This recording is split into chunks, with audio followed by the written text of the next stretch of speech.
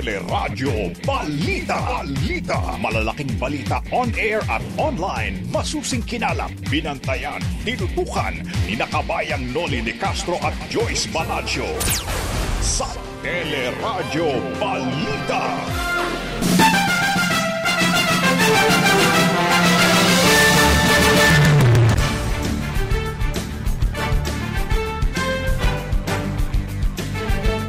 Ilang isolation facilities sa ating bansa isinara na dahil walang pasyente. Metro Manila pwede nang ilagay sa Alert Level 1 pagdating ng Desyembre ayon sa Octa Research. Catanduanes nananatili sa Alert Level 4 dahil sa mataas na ICU utilization rate. Ilang vials na mga bakuna na naisalba sa sunog sa Zamboanga del Sur pwede pang iturok ayon sa Provincial Health Officer. Baka ho kayo nagtataka, nasa Calapan, Oriental Mindoro ngayon si Joyce Balancio. Samantala, 2 bangka ng Pilipinas na maghahatid ng supply sa Ayungin Shoal, hinarang at binomba ng tubig ng Chinese Coast Guard. China na mihasa naman na umano sa pambubuli sa Pilipinas dahil sa pagiging malambot ng Administrasyon Duterte ayon sa isang maritime law expert. Isang presidential aspirant gumagamit umano ng cocaine ayon kay Pangulong Rodrigo Duterte. 5 tumatakbo sa pagkasenador sumalang sa sinusenyo interview ng Teleradyo. In-order na produkto sa online shop, may kasamang 2 ahas na package. At sa ating showbiz spotlight, Donnie Pangilinan at Bel Mariano o Don Bel may patikim na audio teaser para sa kanilang bagong pelikula. Magandang umaga, bayan! Yan po ang ulo ng ating mga nagbabagang balita ngayong pong araw ng Biyernes, November 19, 2021. At kasama natin sa bating kabalitaan na live mula sa Calapan City sa Oriental Mindoro. Ako po si Joyce Balancio. At ako naman po ang inyong kabayan si Noli de Castro. Kami po mag-atid sa inyo ng ating mga nagbabagang balita.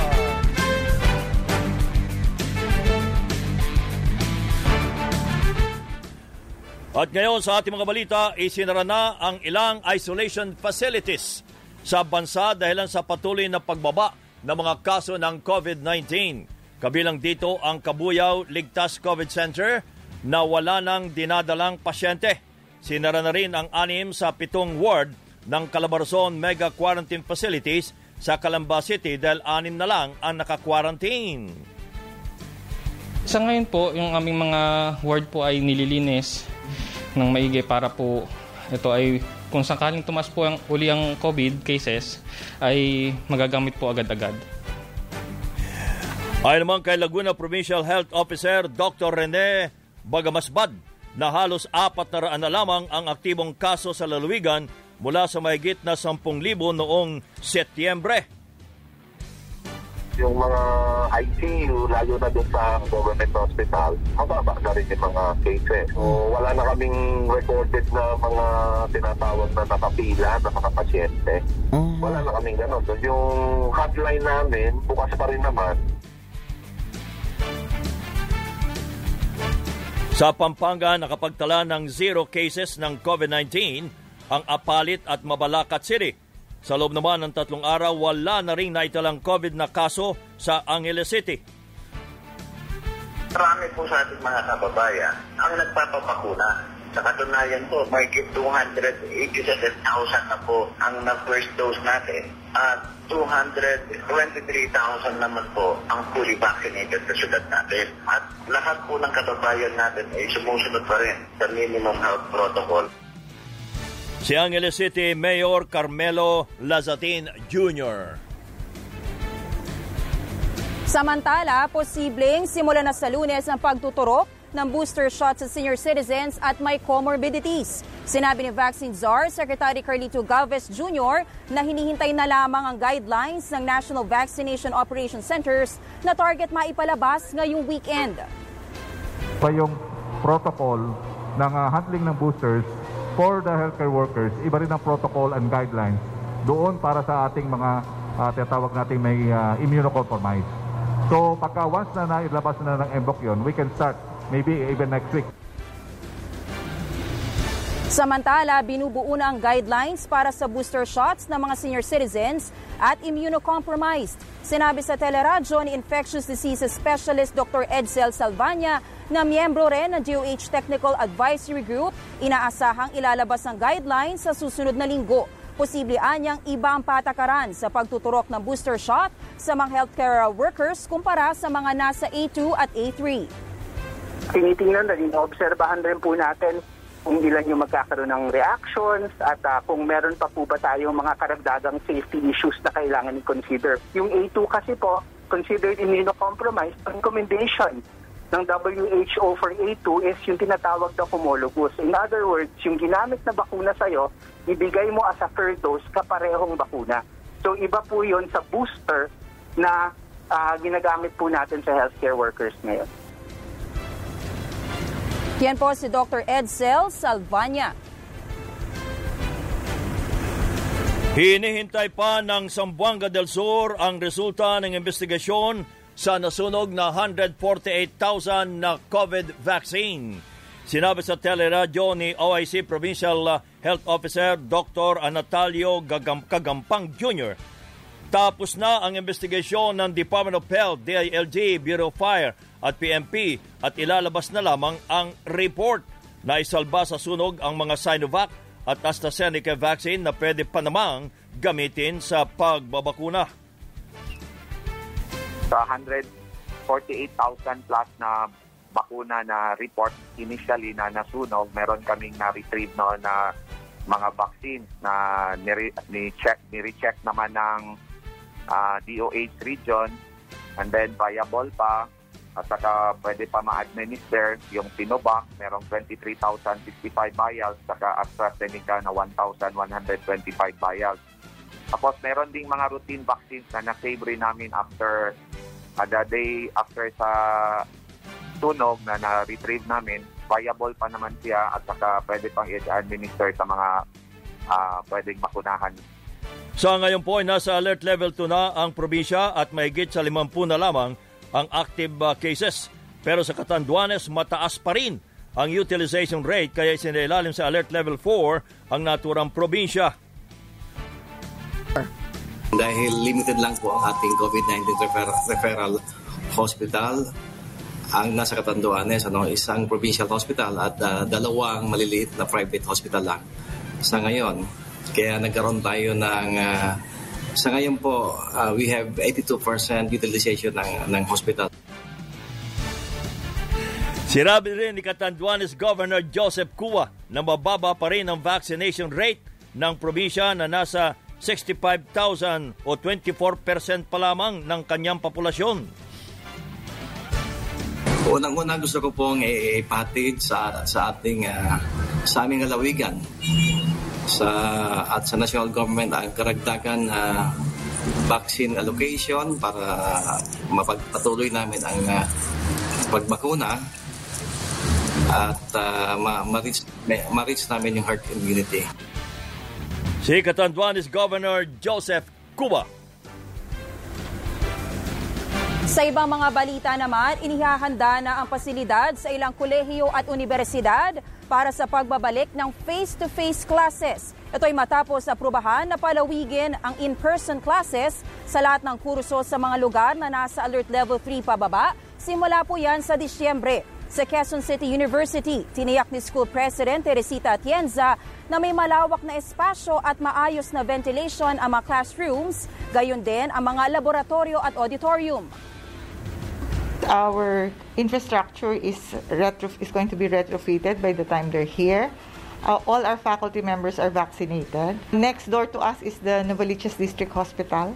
Okay. So if there's any incidents of may probable infection na suspected, there's the hospital there. We can easily do swab testing. There's now a chance because of the face-to-face to reinforce the learning.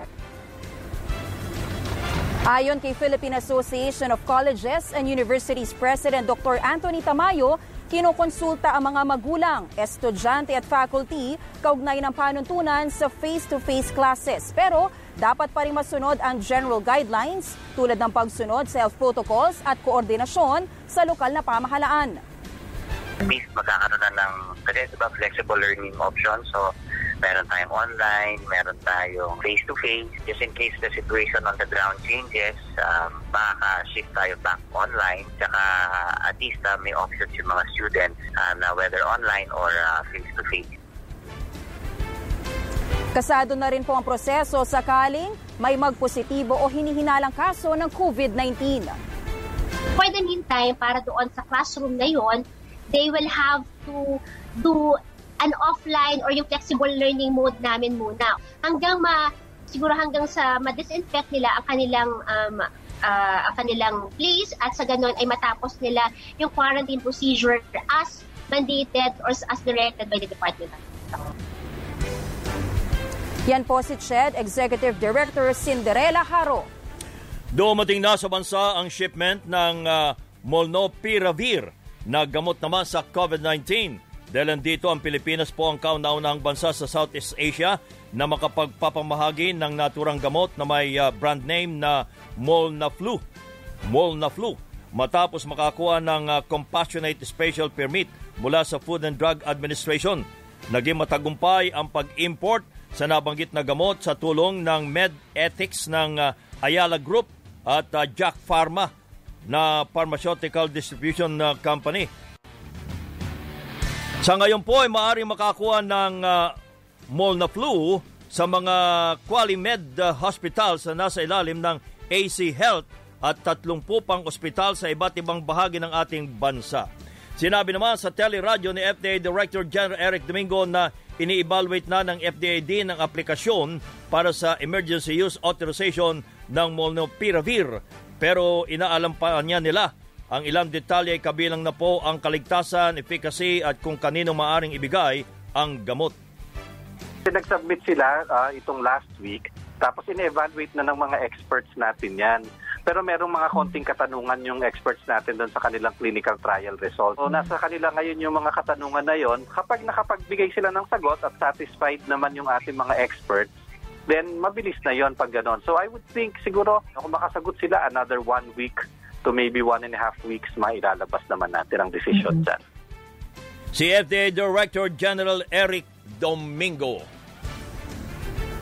Sa ibang mga balita naman, kinondena ng Department of Foreign Affairs ang panghaharas ng Chinese Coast Guard sa 2 supply boat ng Pilipinas sa Ayungin Shoal. Ito ay matapos harangin at gamitan ng water cannons ng Chinese Coast Guard ang 2 bangka, kaya hindi na naituloy ang pagdadala ng pagkain sa military personnel. Sinabi ni DFA Secretary Teddy Locsin Jr.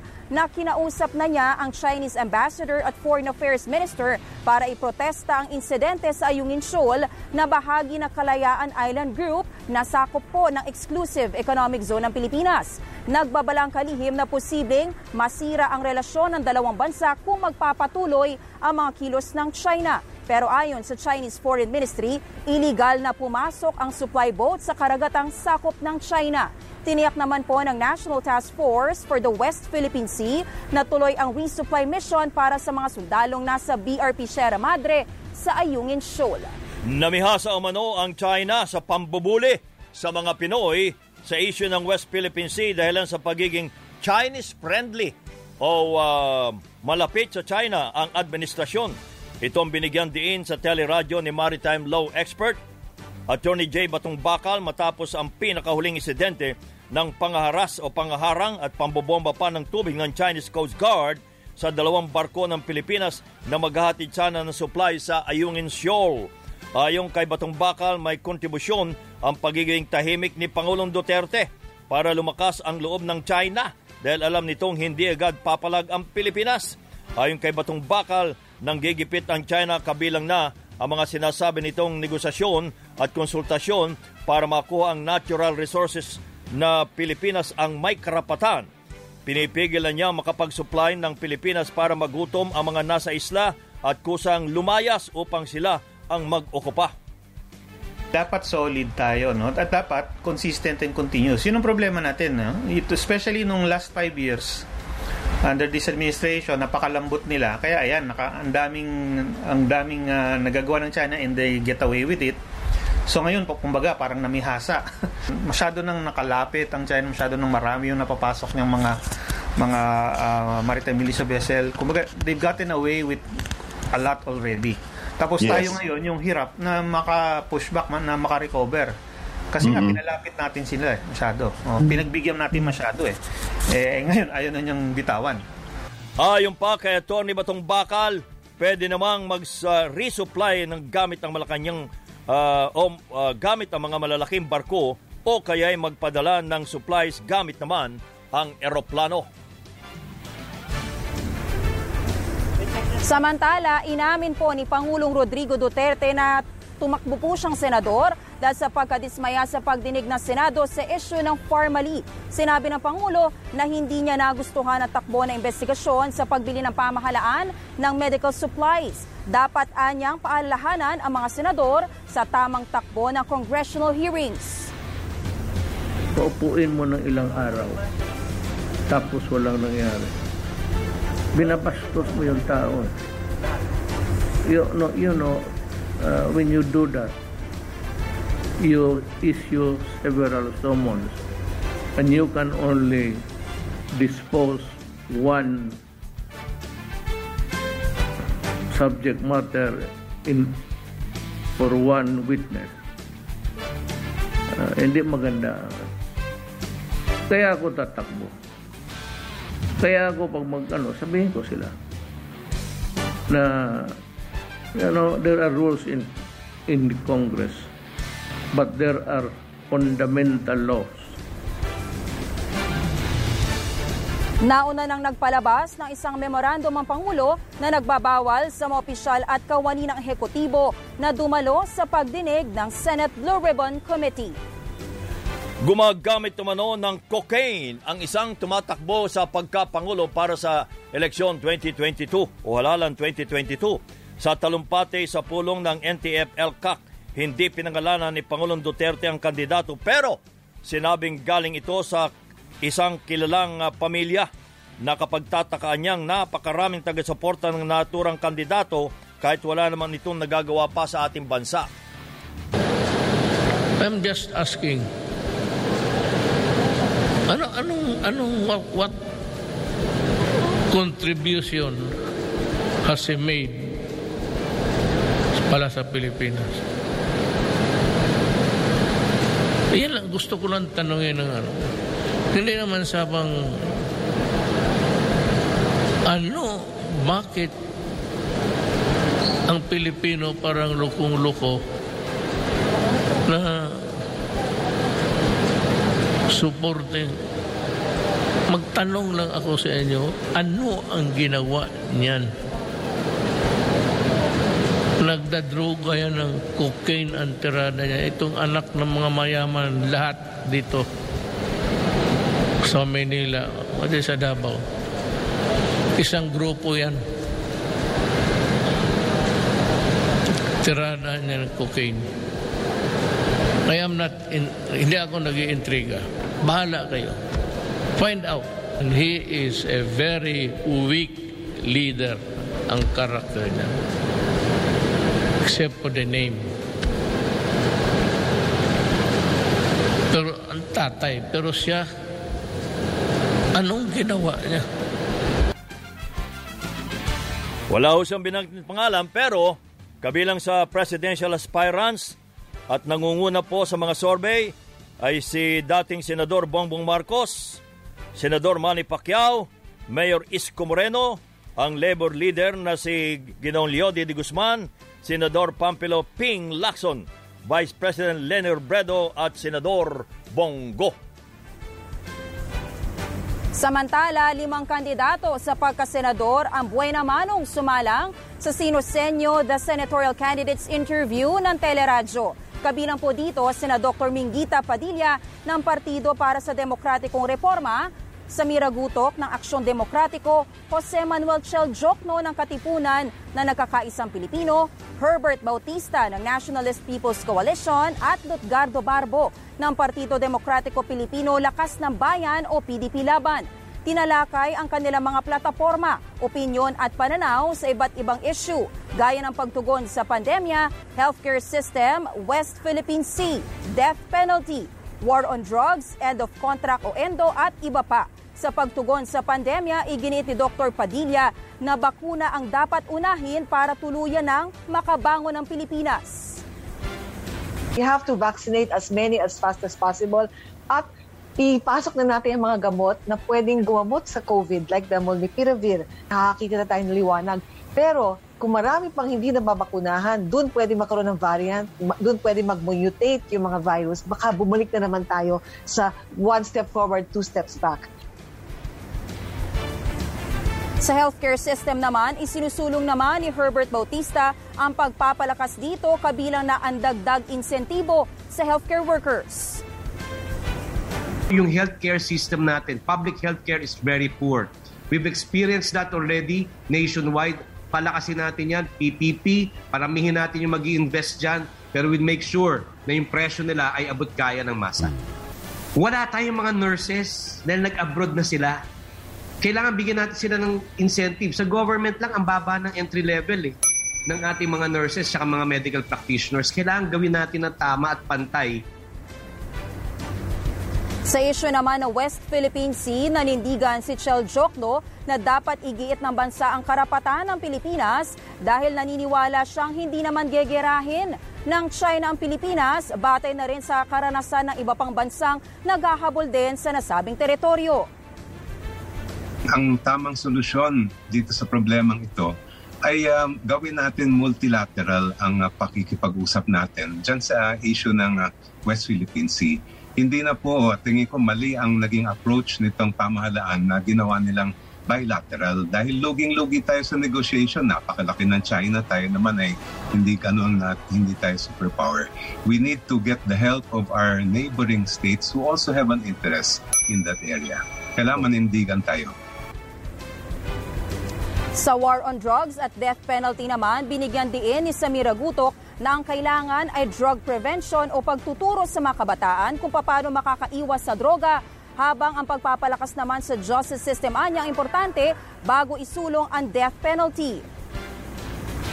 I was consistent po na yung death penalty under a very irregular at wala pong legal aid ang napakaraming mahihirap ay hindi po nababagay pa sa oras ngayon. Ay kailangan po talagang lakasan muna ang pillars of justice, civilian redress, kailangan ma-educa ang ating mga civilian para alam nila paano dumepensa sa kanilang pagkarapatang pantao. Sa isyu naman po ng ENDO, hindi naman nangangako si Lutgardo Barbo na wawakasan niya ang problema dito. Sa halip dapat anya magkaroon muna ng pag-uusap ang lahat ng panig para hindi naaasa pa ang mga manggagawa. Kung kailangan pulungin ang mga nararapat magbigay ng kanilang mga ideas, and then once and for all, let us decide. Hindi yung gagamitin ito kada eleksyon.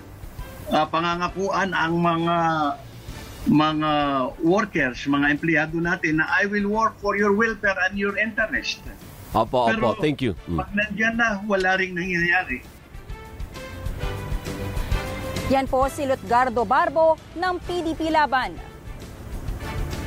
May mga balita pa tayo, tampok sa Teleradyo Balita.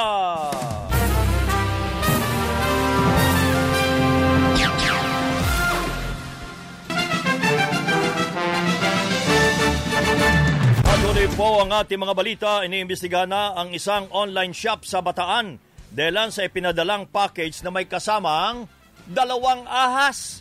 Unang umorder ng folding bed online ang customer na si Ari J. Libunaw. Pero nang dumating ang kanyang package, natuklasang may kasama itong 2 ahas sa loob ng kahon. Posible manong nakapasok sa package ang mga ahas habang nakaimbak sa bodega ng seller. Wala pang natatanggap na formal na reklamo ang mga otoridad, pero maaring maharap sa kasong paglabag sa Consumer Act of the Philippines ang naturang online shop. Sa ibang mga balita naman, inilabas na po ng COMELEC ang patakaran para sa patas na pangangampanya sa halalan 2022. Sa implementing rules and regulations, sakop nito ang mga patakaran para sa kampanya sa pamamagitan ng social media, mobile at online platforms. Kailangan irehistro ng political party o kandidato ang lahat ng verified official accounts, websites, blogs at iba pang social media pages 30 araw mula sa huling araw ng paghahain ng kandidatura. Maari lang din itong gamitin para sa political ads online. Dapat din pong i-report ang detalye ng kasunduan at political advertisements sa pamamagitan ng digital influencers at online content creators. Para naman po sa tradisyonal na kampanya, 120 minutes ang TV campaign airtime kada himpilan sa bawat kandidato sa national positions, habang 180 minutes naman sa radyo. Sa lokal, 60 minutes para sa TV ads per station at 90 minutes ang radio ads. Sa mga pahayagan, 1/4 lamang ng pahina ang papayagan para sa political ads sa broadsheet, habang kalahati sa tabloids. Dapat din pong nakasaad kung sino ang donor o nagbayad para sa nasabing political advertisements. Maaari naman maghain ng petisyon ang sino mang kandidato na nais gumamit ng ibang paraan ng pangangampanya na hindi nakapaloob sa naturang IRR. Tiniyak ng Senado na walang mangyayaring reenacted budget. Ipapalit mo 13 at saka 14.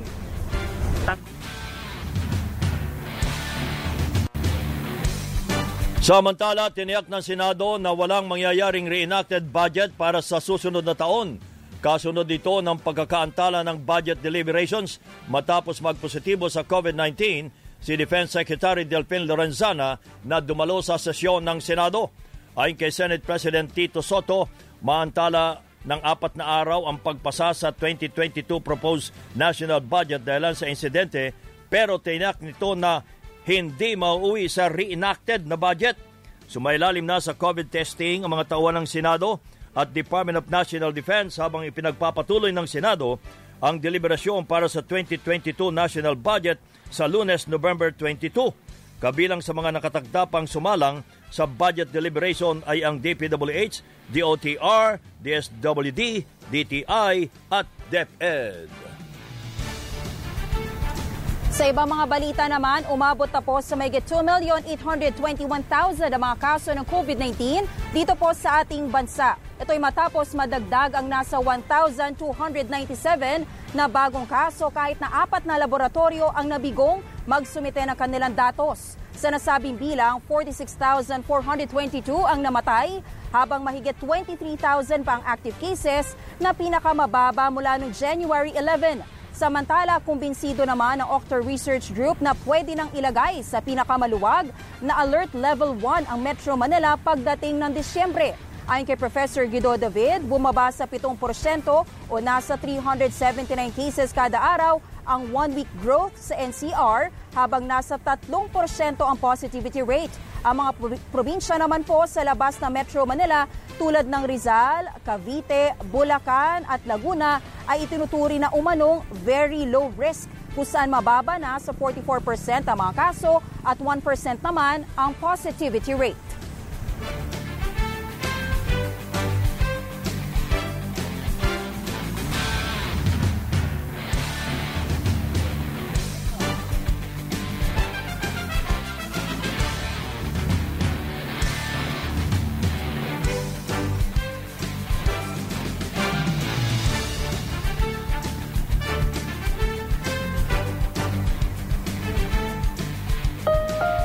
Pakikipagsapalaran sa ibang bansa ang nakitang paraan ng ilan nating kababayan para masuportahan at maiahon sa hirap ang kanilang pamilya. Pero maging sila, hindi nakaligtas sa epekto ng pandemya. Nung nagsimula po yung pandemic, parang iniisip ko na yung pinapangarap mong trabaho para makatulong ka sa pamilya mo parang unti-unting maglalaos. Naisip ko po na umuwi na ng Pilipinas. Kasi marami na po akong na-applyan. Wala pong umaano sa akin, nag-feedback or interview. Hindi sumuko sina Ken at Sally, pinili nilang manatili sa UAE. At dito'y nabigyan nga ng panibagong pag-asa nang may magbukas na restaurant sa Sharjah na kapwa Pinoy ang mga nagmamay-ari. Of course, nandun po yung takot na magbubukas tayo ng restaurant sa gitna ng pandemya, makakasurvive ba tayo? Kasi yung ibang mga tao nagsasara, pero ang lakas ng loob natin bilang Pilipino na magbukas pa rin kahit na mahirap. Gaya ng pag-asang nakita ni Lourdes, naging dahilan pa ito para makahanap muli ng trabaho ang mga Pinoy OFW na sina Ken, Sally at iba pa. Sila po yung dalawang angel na tumulong sa akin sa gitna po talaga ng pandemic. Papasalamat po kami sa kanilang dalawa sa oportunidad na ibinigay nila sa amin. Patunay lamang ito na kahit saan man mapunta, ang kapwa Pinoy ang palaging andito para sa isa't isa. Andito tayo para sa isa't isa. Andito tayo para... Sa ating pagtutulungan, mas dama ang himala ng Pasko. Katuwang ang mga partners, sama-samang haharapin ang bagong pag-asa. Kapit kamay, andito tayo para sa isa't isa. Spotlight! Good morning, Miss Tina Marasigan. Good morning! Good morning, kabayan, and happy Friday. Good morning din sa'yo, Maring Joyce. Ito na ang ating showbiz spotlight. Naka-lock in na para sa shooting ang buong cast ng pelikulang Love is Colorblind sa pangunguna ng Don Bell, sina Donnie Pangilinan at Bel Mariano. May inilabas na ring nakakakilig na audio teaser ang Star Cinema na ngayon ay may libu-libong views na sa Facebook at YouTube. Hala! Grabe doon, di mo ba ako na-miss? Hindi kita pa akawalan. Baka muna may punta niya ako. Samantala, iikot naman ang storya sa magkaibigang parehong naghahanap ng tunay na pag-ibig. Ayon sa dalawa, nag-a-adjust sila sa kani-kanilang karakter. Pero sa totoong buhay, tiniyak na komportable at suportado nila ang isa't isa. Wala pang target release date ang kanilang pelikula, pero tiyak ng aabangan ito ng kanilang fans. Kami ni Bel, sobrang happy lang kami ngayon sa lahat ng nangyayari. Very comfortable kami sa work. I'm comfortable being vulnerable in front of him since tagal ko na rin po siya medyo nakasama. Grateful with everything that's happening right now. I'm just so happy that we're so supportive towards each other. And alam naman ni Bel na I'm here every step of the way for her. At para sa Showbiz Spotlight, ito naman po si Tina Marasigan nagsasabing work hard, work smart, and have a good heart. Back to you, Maring Joyce and Kabayan. Maraming salamat, Miss Tina Marasigan. At yan po ang kabuuan ng ating mga balita at tinampok sa Radyo Balita. Mula po dito sa Oriental Mindoro, ako po si Joyce Balancio. Joyce, bakit nga nandiyan sa Oriental Mindoro? Anong ginagawa mo dyan sa Calapan City ka, di ba? Calapan City? Yes, kabayan. Calapan City, Oriental Mindoro. Kahapon kasi, kabayan, nag-cover tayo ng event ni Pangulong Rodrigo Duterte. Andito siya para sa pagpapasinaya nitong iba't ibang seaport projects dito sa Occidental at Oriental Mindoro. Gayon din, sumama din siya, kabayan, sa pulong ng NTF-ELCAC. Yung bang pasisinayaan dyan ay ano ba yan? Ginagawa na o gagawin pa lamang o drawing pa lang? Kabayan, mga tapos na proyekto na ito, bale 8 seaport projects mula sa iba't ibang lugar dito sa dalawang probinsya ng Mindoro, yung naging highlight ng program kahapon. Meron din dito partly sa Calapan Port, no? Meron kasi dito bagong construction or pagpapaayos nitong passenger terminal building. Meron din sila mga ibang inayos dito na kalsada para mas maayos yung dadaanan ng mga sasakyan na papasok or sasama dito sa mga Roro, kabayan. Bukod dyan, meron pang 7 seaport projects, no, na naging highlight ng programa kahapon. Kabayan? Ay, okay. So hindi pa tapos yan, ginagawa pa lang? Kabayan, tapos na itong mga to. Karamihan dito, nagsimula 2017, 2018. May mga ibang natapos na noong 2019. Okay. Meron din naman ngayong taon. Pero pinagsama-sama nila yung pagkilala sa mga proyektong ito sa isang programa kagabi. Okay. So ikaw ngayon ay nasaan? Anong lugar yan sa Calapan City? Sa Sa Calapan Port mismo, kabayan. Dito rin kami sasakay mamaya pabalik na Maynila. Sasakay kayo ng Roro, pabalik ng Batangas, hindi muna Maynila. Batangas, tapos sakay kayo ng... Yes, Batangas. Tapos papunta Maynila. Tama? Yes, kabayan. Maraming salamat, yes, Joyce Balancio. Bali 3 oras, more or less ang hintay namin. Okay. Ingat. Si Joyce Balancio po, live mula sa Calapan City Pier. Ako naman po ang inyong kabayan, si Nolly Di Castro. Ang tabayanan niyo ang ating palatuntunang Kabayan.